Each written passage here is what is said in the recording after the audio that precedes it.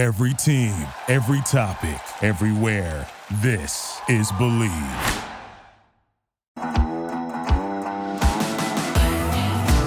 Football is back, and BetOnline is your #1 information source for all your sports wagering info with all the up-to-the-minute stats, news, scores, and matchup breakdowns. Get the latest game odds, spreads, and totals from the NFL and college football at your fingertips with BetOnline's real-time updates on statistics, news, and odds. From week 1 all the way to the college football playoff and Super Bowl, BetOnline gives you access to the best football promotions and contests available anywhere online. Head to the website today or use your mobile device to get in on the action. Remember to use our promo code BELIEVE to receive your 50% welcome bonus on your first deposit. BetOnline, where the game starts. Hello and welcome to another episode of the Believe in OK State podcast. I am Megan Robinson, joined by Justin Southwell and Eve Vitoba. Guys, after dropping to 2-2, it is getting harder and harder to believe in OK State, but we are here, we are loyal and true, and we're going to try to find the positives. Yeah, it's getting harder and harder to believe, but you know what? You got to realize that it's so important as fans, right, that we are also able to manage expectations. I think that everybody got really, really excited. We drank all the orange Kool-Aid heading into the season because that's what we're supposed to do as fanatics. But then whenever you actually go back and you think in hindsight and rationally, you're like, yeah, maybe this is what we should have expected all along. Now, I mean, I'm probably the last person to talk because I was the one that was talking about we're going, 10-2, 9-3. But hey, I'm just tempering my expectations moving forward, mainly because I'm trying to protect my heart and not feel completely heartbroken. I was with you, Eve. I got sold on this dream. Yeah, and it's a good thing they weren't, selling timeshares on the moon or something, because I would have bought into that too.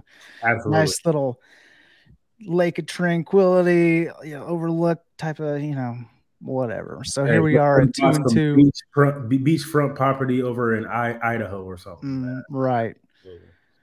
And here we are, 2-2, 10-2, looking improbable to say the least.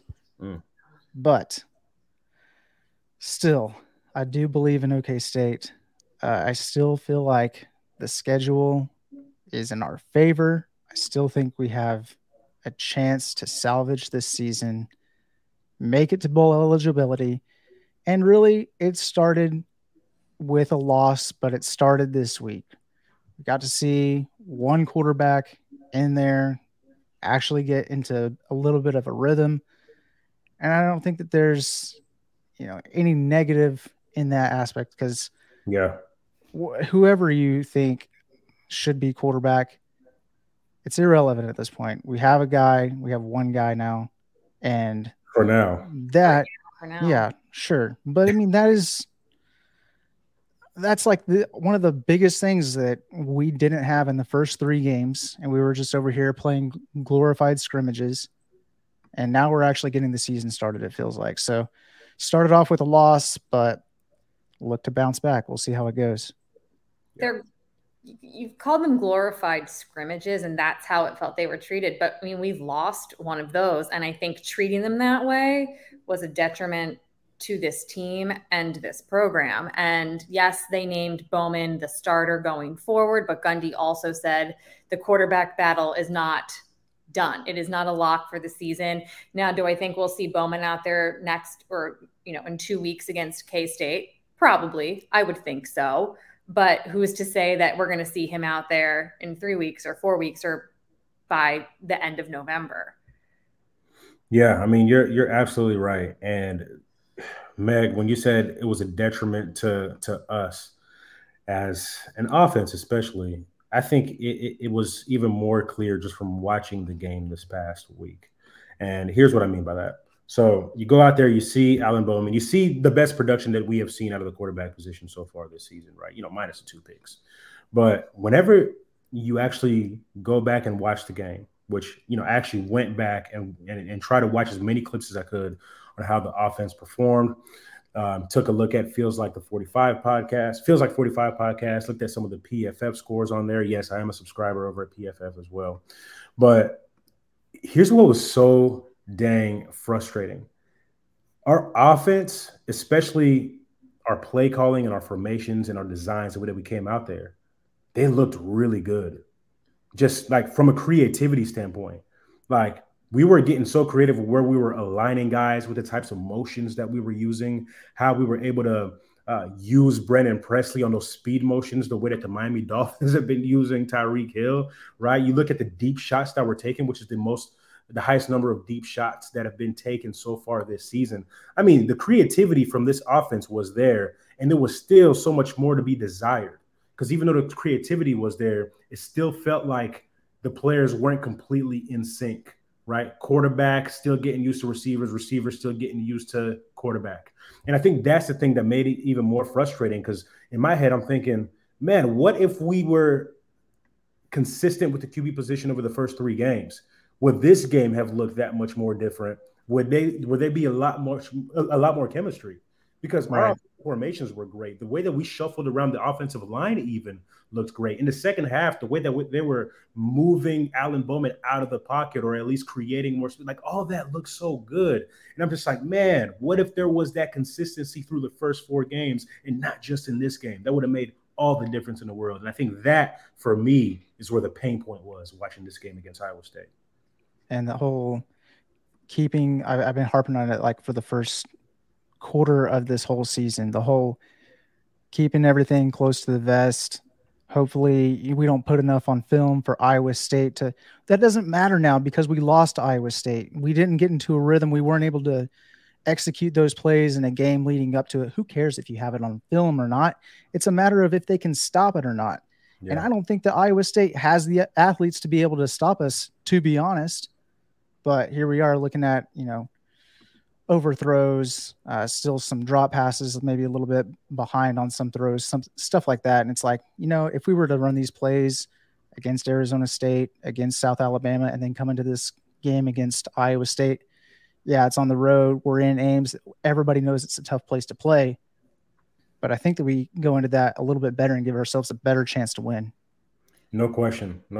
Because we put up over 400 yards of offense. Yeah. Like normally, that's a good game. But, unfortunately, the points didn't necessarily reflect the play calling, because I didn't think it was that bad. It's just the execution due to a lack of chemistry. That just looked bad. Go ahead, Justin. Go ahead, Nick.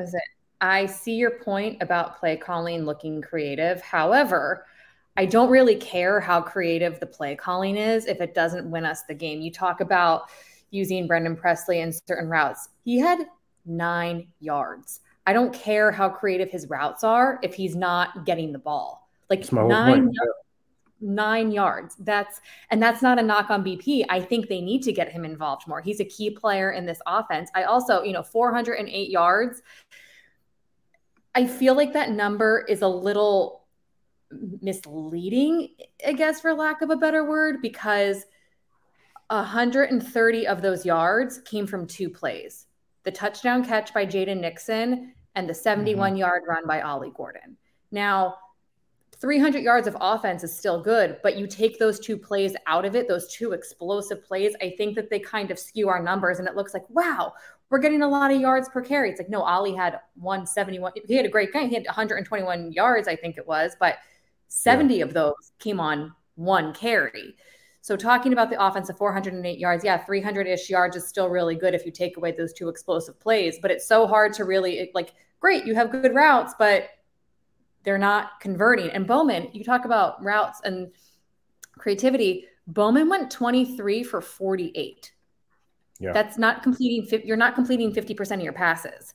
And I think that again is part of the lack of consistency the first 3 weeks. I'm not faulting Bowman. How can you get into rhythm with your offense if you're not playing with them? I was reading an article as I was coming up with our rundown for this week, and they were saying how Beck from Iowa State had 81 total series or snaps, like plays on offense, and Bowman had 50. Approximately. So Beck essentially had 1 entire extra game than Bowman, and that clearly shows he's a true freshman. Experience doesn't matter if you're not getting the snaps. Spin your passion into a business with Shopify and break sales records with the world's best converting checkout. Let's hear that one more time. The world's best converting checkout.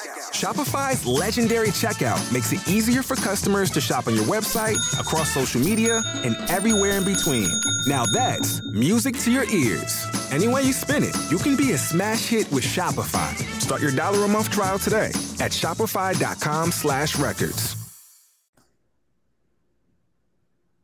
That's my point exactly, right? Like, you can have all the great play designs, all the great play calls, but because they just all haven't been on the field together, it didn't look like it was supposed to look like. And, even to your points about, 2 of those plays contributing to a large number of those yards that we had. Yeah, that's bound to happen in football. But man, how many more of those plays could we have gotten if there weren't overthrows? Or how many more of those plays could we have gotten if they just if he had some type of comfortability? You would hate for him to be a full-time starter in week 4. And even if he feels, more jitters in his stomach than he would have felt had he had more reps over the first, 3 games of the season. So all that stuff, man, I think that's the stuff that's just really frustrating. And I do want to tell everybody, just kind of, pump the brakes a little bit whenever it comes to the talk about, hey, fire this person or fire that person. I think there's room for that conversation definitely later on in the season. But right now, we are in week 4 heading into a bye week. So let's see. There's still a lot more to be desired. And more so, pump the brakes on, Bowman sucks and we should be playing Gundy or we should be playing Rangel. Like, that drives me crazy because, this was his first full game. And I understand a lot of our perception is going to be based on whether it's a win or a loss because, okay, we turn around, it's a loss. So it's easy to say, yeah, he didn't do well. And we look at the stats and you just think like that's not enough to get the job done. In my opinion, I think he did do enough to get the job done. And ultimately the defense is what let him down. So like we said earlier, it's tough to play in Ames. Let's compare him to backs we got. All right. Mason Rudolph, he got a win in 2015 with a very similar stat line, 24 of 36, 327, 1 touchdown. So he had 1 more completion, 49 more yards, and 1 less touchdown. Got the win. Spencer Sanders got a win in 2019 on 16 of 24, 249 yards, 2 touchdowns, 1 interception. Very similar stuff. Yeah. So you don't have to put up otherworldly numbers as a quarterback to get a win in Ames. But like I said, as we know, it's a tough place to play. I think Bowman did a good enough job to put us in a position to win. And then, like I said, his first game, I would expect his statistics to improve, especially when he's at home at Boone Pickens Stadium, if he's given the chance to continue to play full games. But there are some things, obviously, he needs to clean up. Like, he's still kind of throwing awkwardly off his back foot at times. Yep. It's a matter of being comfortable, probably worried about getting hurt. I understand all of that, but those issues definitely need to be addressed if we're going to have a real shot at winning close games, because that could be the difference. Yeah, not to mention just finishing whenever you actually get to the red zone, right? Like, that was that was a little lackluster right there. And going back to my comment on the big plays, yes, I understand that that's football. But the positive, trying to find the positives in this situation, is that it's awesome to see those explosive plays from Jaden and Ollie. We've been saying, give Ollie the ball, give him the ball.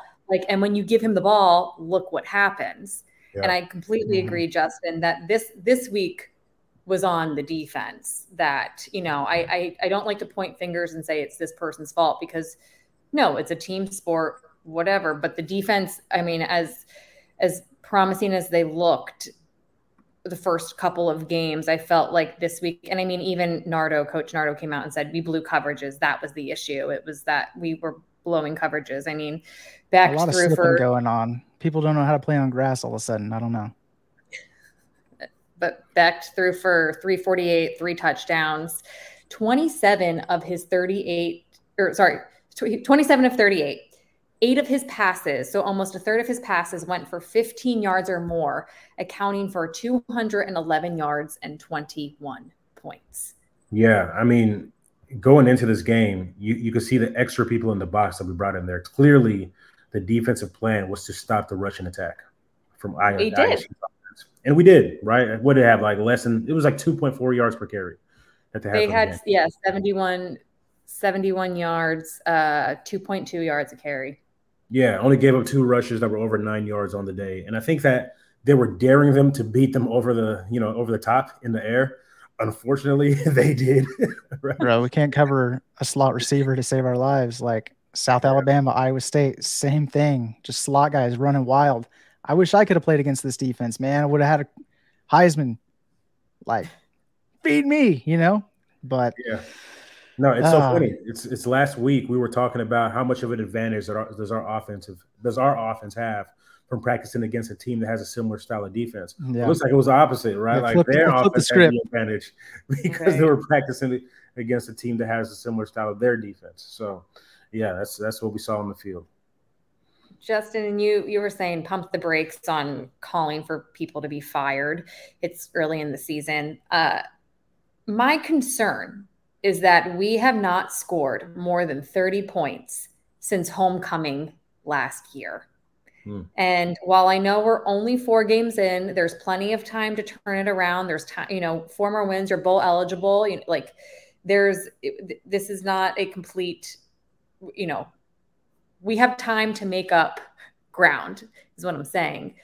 But if you can't score 30 points against some of these teams that we have coming up, K-State, Kansas looks pretty good. OU, hey, UCF down in South Florida. Eve, you talked a lot of trash. They're coming for us now in their space suits, in their space gear. Leaving space gears at home. Like, at what point do you start to we've won 4 of the last 12. Yeah, well, I'll tell you this. Do you start to kind of be like, okay, we need to make changes? I think that as you're looking at, okay, we have finally made a decision on who the quarterback is going to be, and we're heading into a bye week, right? Some extra practices, some times for everybody to kind of just, hey, let's stop. Let's reflect on the first 4 games of the season so far. Let's see what kind of adjustments we've made, and we shuffled some people around on the offensive line. Hey, maybe we can get more creative with how we do this and that. Okay. That's probably the biggest benefit of having the bye week and the time span in the calendar that we have it right now, right? Whenever the schedule first comes out, you're like, dang, it's an early bye week. I think that this is actually a blessing right now because it's like, okay, let's recalibrate. Okay. Now, the big thing now is going to be, hey, if we can pick up some positive momentum, right? Offensively, defensively, special teams wise, then maybe we don't have to fire somebody in the middle of the season, okay? Because as of right now, everything is trending towards, hey, we got to make a huge change in the middle of the season. And if we still come out looking lackluster, that is what's going to be needed in order to provide some type of spark. Yeah, I just can't see any kind of move like that being made, if I'm being honest. Like in the middle of the season? Yeah. Yeah, I mean, I can't either, but yeah. It would have to get so much worse, in my opinion. I feel like we kind of hit rock bottom against South Alabama. Like, as bad as that loss stung against Iowa State, I feel like we still improved. But hey, bounced up a little bit, just didn't get the win. Well, let me ask you this, man. If we're coming out of the bye week and we go on to lose the next 2 games, right? And now we're 2-4 or 2-5. If you ran Oklahoma State football, don't you think that you would have to shock the system a little bit and make a huge coaching change in order to, rally the troops? Absolutely. I definitely do. And that's me, though. I mean, I'm not in charge. I don't know if the person in charge feels the same way. So whoever that person might be, we'd have to see who it is. But here's the thing, Meg, you were talking about hitting 30 points. And I understand, like, with the way that the clock, I mean, I feel like this is the ultimate scapegoat for Casey Dunn, saying that the clock continues to run. You're not going to score as many points. He's pointing it out. People just aren't scoring as many points anymore because clock continues to run. I mean, I just feel like that's such a cop-out answer. Like, an excuse. 100%. We're looking at I got scoring offense pulled up, statistics on points per game. We got USC out here still scoring 55 points per game, Oregon 54, Washington 49.8. And guess what? The team in our backyard putting up 46.8 points per game. So you just got to be like not paying attention to see that points are still being scored. And I know like a lot of people like to kind of compare Oklahoma State and Kansas State, pretty similar programs over the last decade or so, maybe even longer than that. Well, they're 19 in the country, putting up nearly 40 points, so 39.5 points per game. Oklahoma State, they're like nowhere to be found, not even close. 22 points per game, we're tied for 99th, and basically 100. That's you know what makes that even just worse? not. That Iowa State was averaging even less than us, and they still beat us. They still are. They're at 21 points per game. Oh my but God. 21 points per game, and then they turn around and then they scored. What was the final score? I don't even like to think about it. What was the final score? 34-27. They scored 34 points against us. One of the statistically worst, more than double their teams. season average. And it's not like they got like a pick six on us or anything like that. This is their offense going out and putting up these numbers against us. And this is the same team that only put up 7 against Ohio the week before in a loss. And we got Coach Nardo, Coach Dunn in their post-game interviews talking about, now that's a good football team that we lost to. It's not. Like, that's something that you say if you're Notre Dame and you lose on a last-second play to Ohio State at the goal line. Tough game, really tough battle. Hey, that was a really good team that we played there. Yeah. And there's a little bit of a consolation with that loss. No, you can't say that against Iowa State. You cannot say that for one of the statistically worst in the nation, losing to teams like Ohio and turning around and beating you the next week. You just can't say it. Like, take it for what it is. You lost to an inferior team, and you got to live with it now. Facts. Yeah, I don't have much to add to that one. Facts. I know. I hear you. I had a point, and I just completely forgot about that. But it was I'll backtrack a little. I will say, like I said, I feel like South Alabama, rock bottom. We did bounce back. We sung the praises of Casey Dunn for the first time in a long time for something as simple as sending Nixon out of the backfield in motion, seeing that it's man coverage against a linebacker, and he can just go deep and get a 60-yard touchdown pass. Like, it's really that easy. That's what we've been calling for this whole time. We got 7 points out of that deal, and I'm just wondering why we can't keep doing that. Why not do it again until they can stop us? You know, do it with Presley. Like, give him the ball, give him a chance. So yeah, it's frustrating, but hey, I think that, I don't know, maybe we're starting to turn a corner. I am getting a little bit of confidence hearing Bowman's post-game interview. He was talking about the tools are here.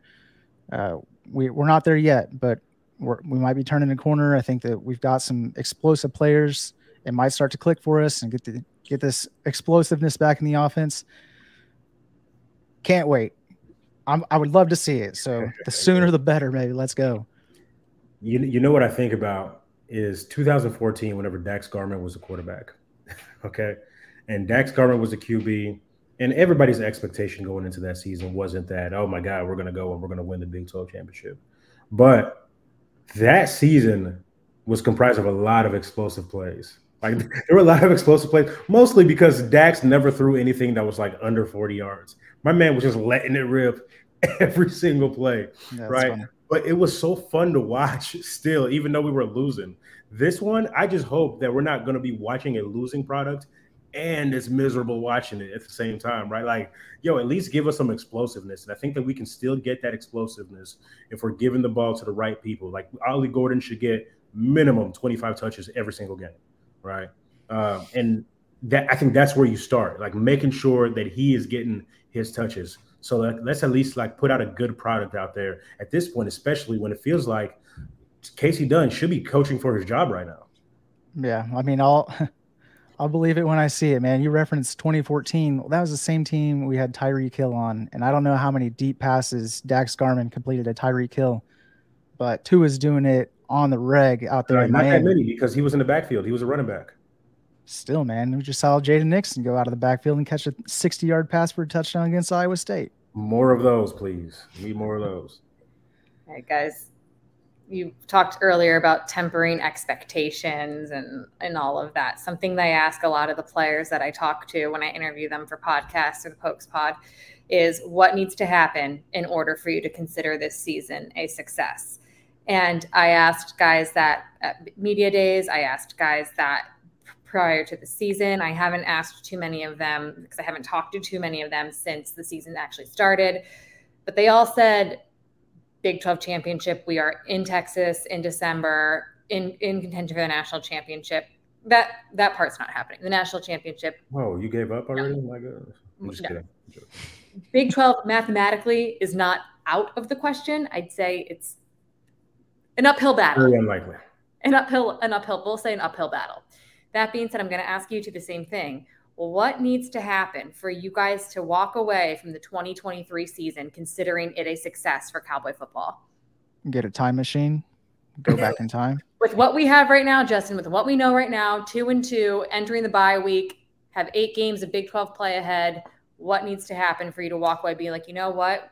That's a successful season. Yeah, realistically for me, a successful season means that you still beat the Vegas over-under of 6.5. I know a lot of people have got some money on that. So if you can get some people some money at least, like go win 7 games. So like I said, I think it's a realistic possibility. If you're looking at the schedule, you definitely have to beat all of the newcomers to the Big 12 and probably West Virginia. And I think that you can add it. I mean, as much as I would love to see like a win against Kansas State, Kansas, OU, I just don't see it happening with what we are rolling out with right now. And I don't know if you're an OSU fan that feels different, let me know in the comments, but you must be seeing something different because like, I would feel like the majority of people feel the exact same way. I understand with rivalry games, you toss all that stuff out the window, but at the same time, look at the rivalry record. A lot's on the line. This is our last bedlam in a long time, probably. Yeah. But do you feel confident with who we have on the field versus who they have on the field? The coaches they have setting them up for success versus the coaches we have setting us up for success. Even though we have a home field advantage, like I just don't see it happening. But still, it could be a successful season if you turn around, finish this year with 7 wins. I don't subscribe to the notion that it's a successful season if you beat OU and that's it. Like if you win 3 games, if you're 3-9 this year and one of your wins just happens to be against OU, it's not a successful season to me anymore. The standard is a lot higher because of what Gundy has done. And so Gundy, you need to like hold your team, hold yourself to that higher standard, please. Like bowl streaks on the line. I understand like people were kind of scoffing at the notion last year. That's like, oh, you give yourself a pat on the back. You made it to bowl eligibility. And it's like, dude, yeah, our expectations are to not just make it to a bowl, but to go to certain bowls and to play for championships. But we have dropped significantly since that point. And now we are at the point where it's like, please, like make a bowl. Yeah. I mean, what would make this a successful season is if we come out of the bye week and win the remaining games, go 10-2 and win the Big 12 championship, right? Obviously, it doesn't seem like that's going to happen. But I feel weird about this question because, Justin, you mentioned the Vegas line being at 6.5 wins, right? Make some people some money. Part of me, and this is somebody, as I'm saying this as somebody that loves Oklahoma State. Like as somebody that really, really wants the best for our program. And whenever I think long-term, part of me wants us to hit that under. Win 5 games this year.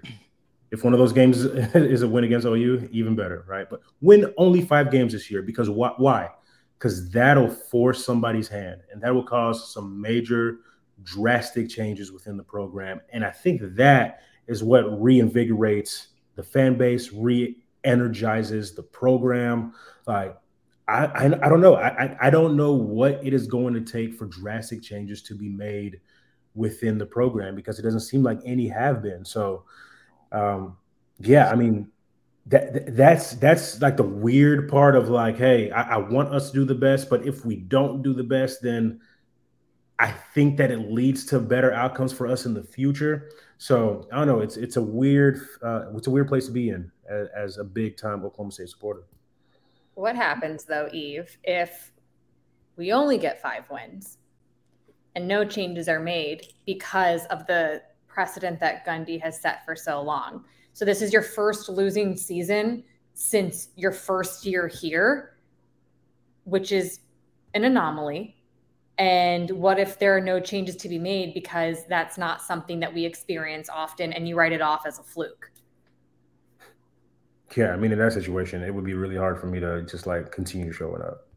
I'm just playing scenarios. Yeah, I mean, week after week. I mean, and I think it's a great scenario. If we go, 5-7 and no changes are made, then I can't continue to, hitch my wagon to subparness, like just to a subpar product. If it seems like the people running the show don't care, it'll be really, really hard for me to care too, to be quite honest. That's a good point. I know a lot of the people that are, blessed enough to be able to give lots of money to the program. You think that's going to continue whenever we're like just losing games?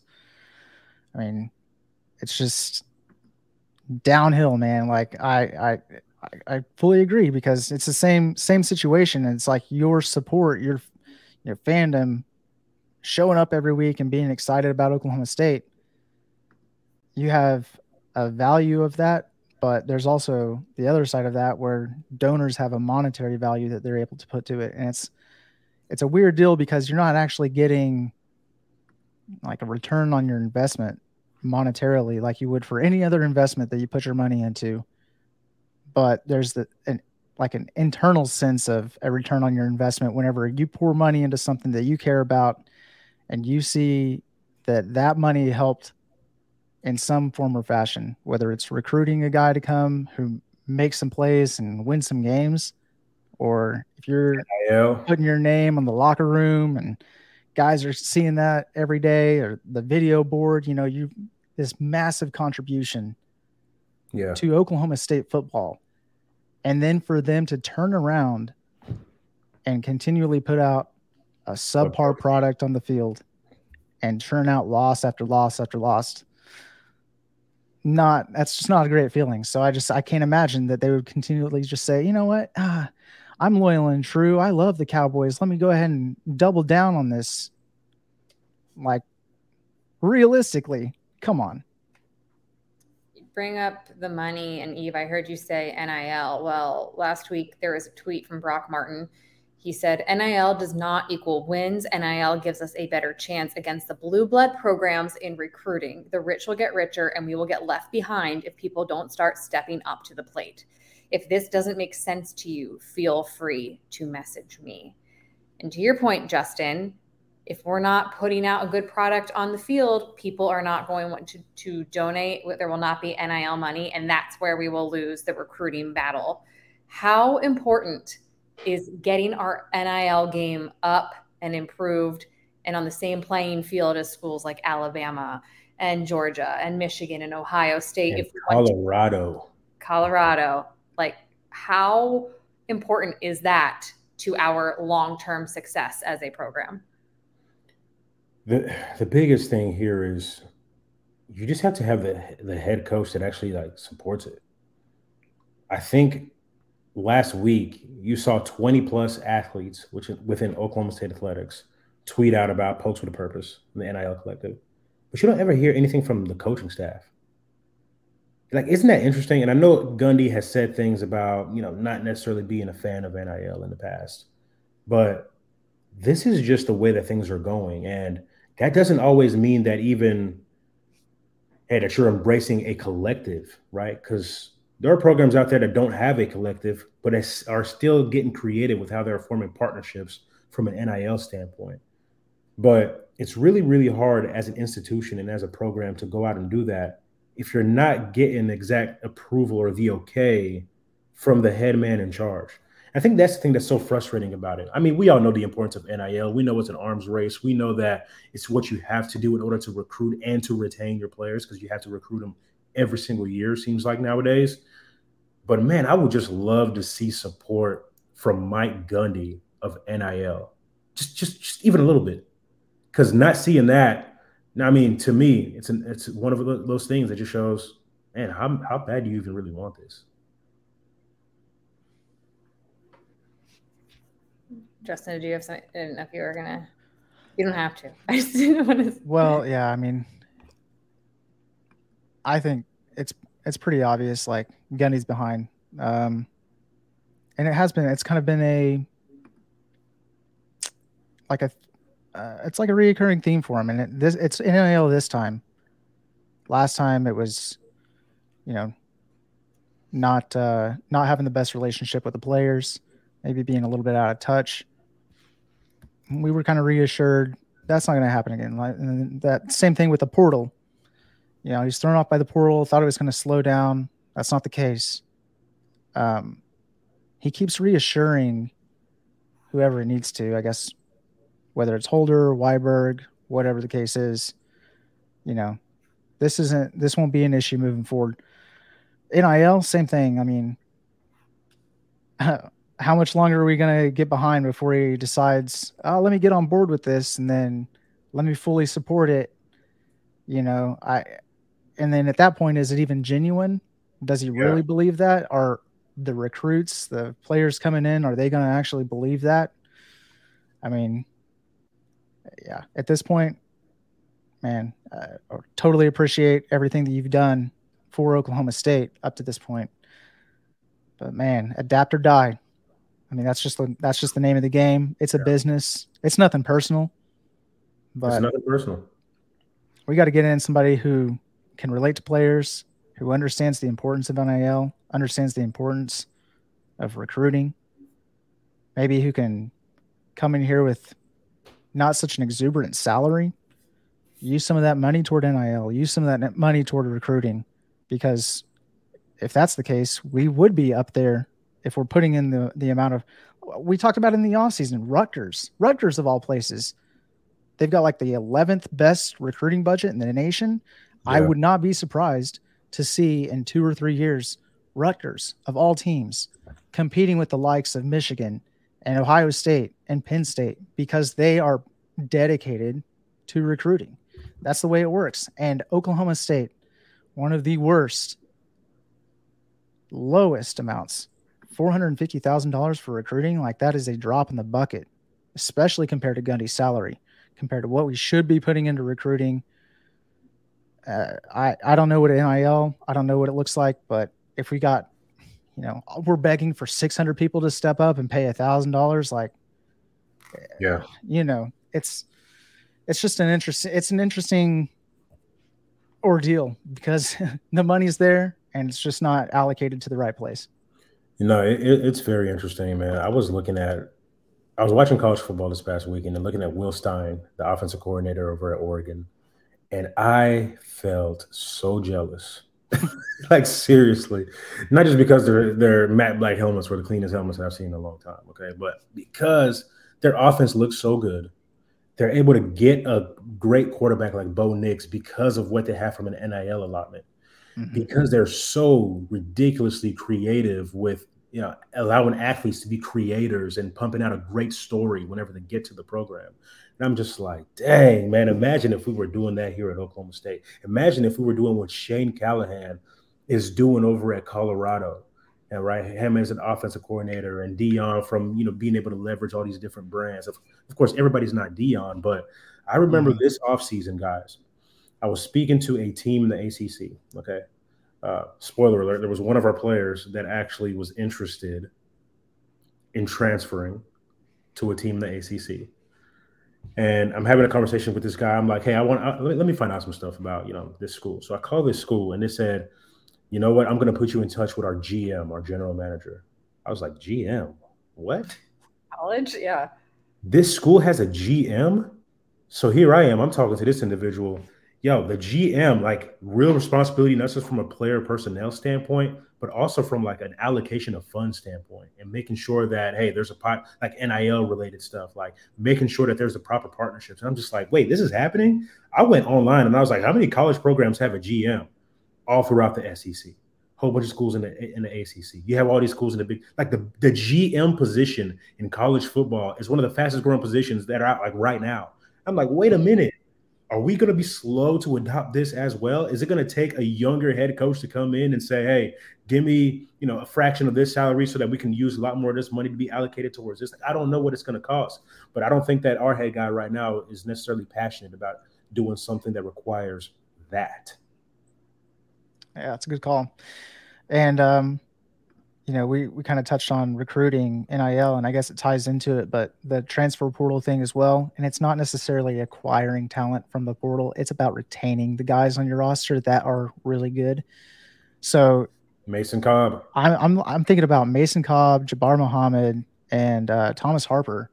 How great would it have been to have seen them on the field in these first 4 games? Would you not be telling me right now that we would probably be a lot better right now? Like looking at probably 4-0.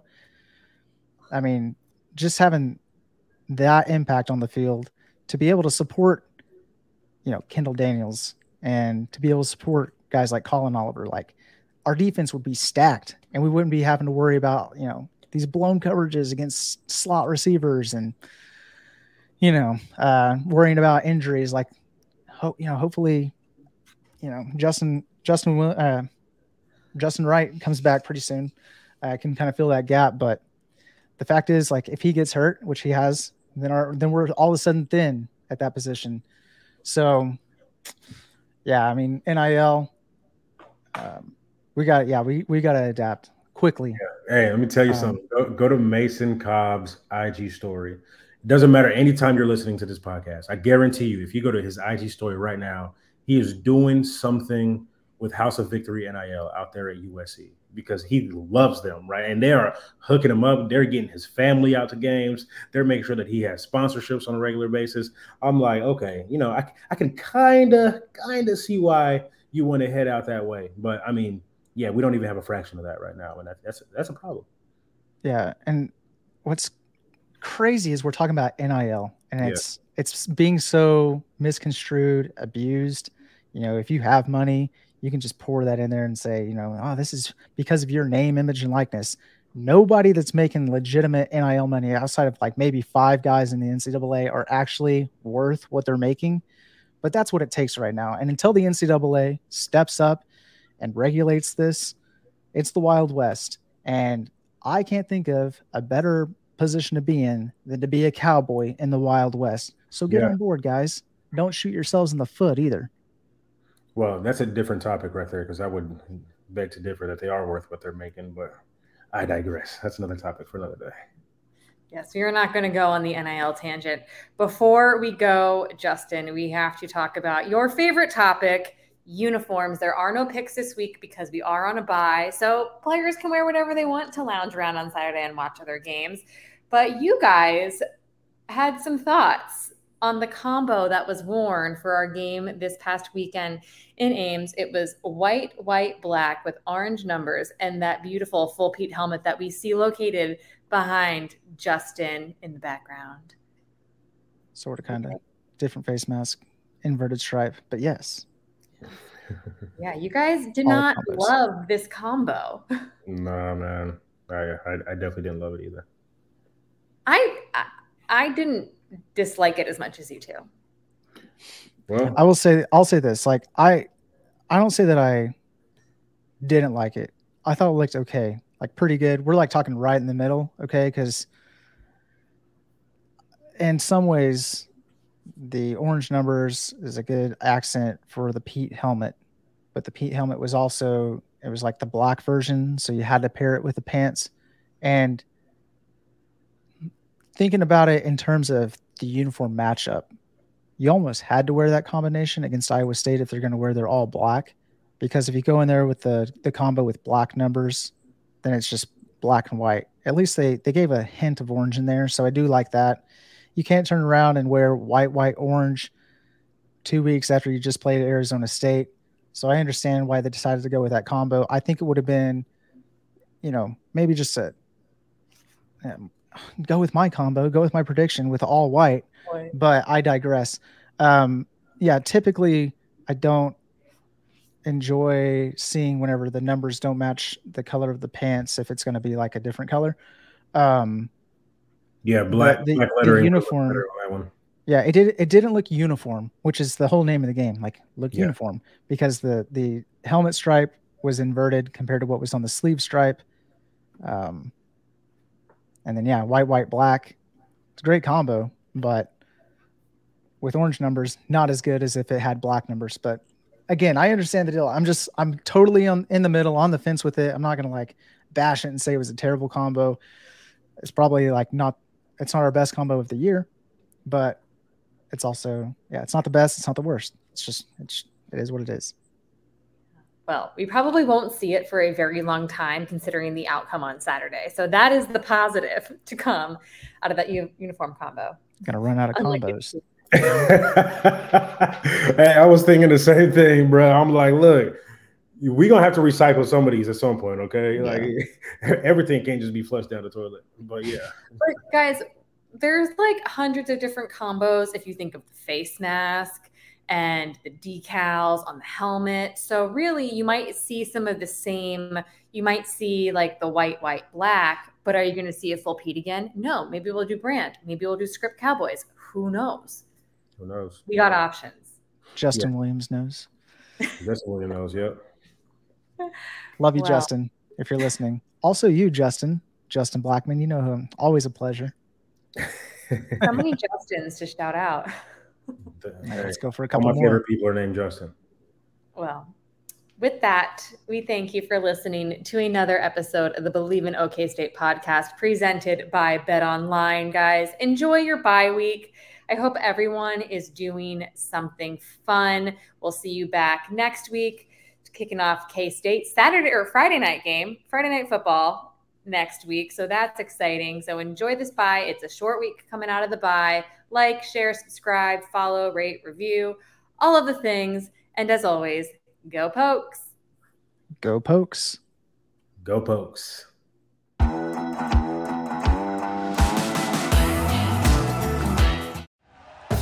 Thank you for listening to Believe. You can show support to your host by subscribing to the show and giving us a 5-star rating on your preferred platform. Check us out at Believe.com and search for BLEAV on YouTube.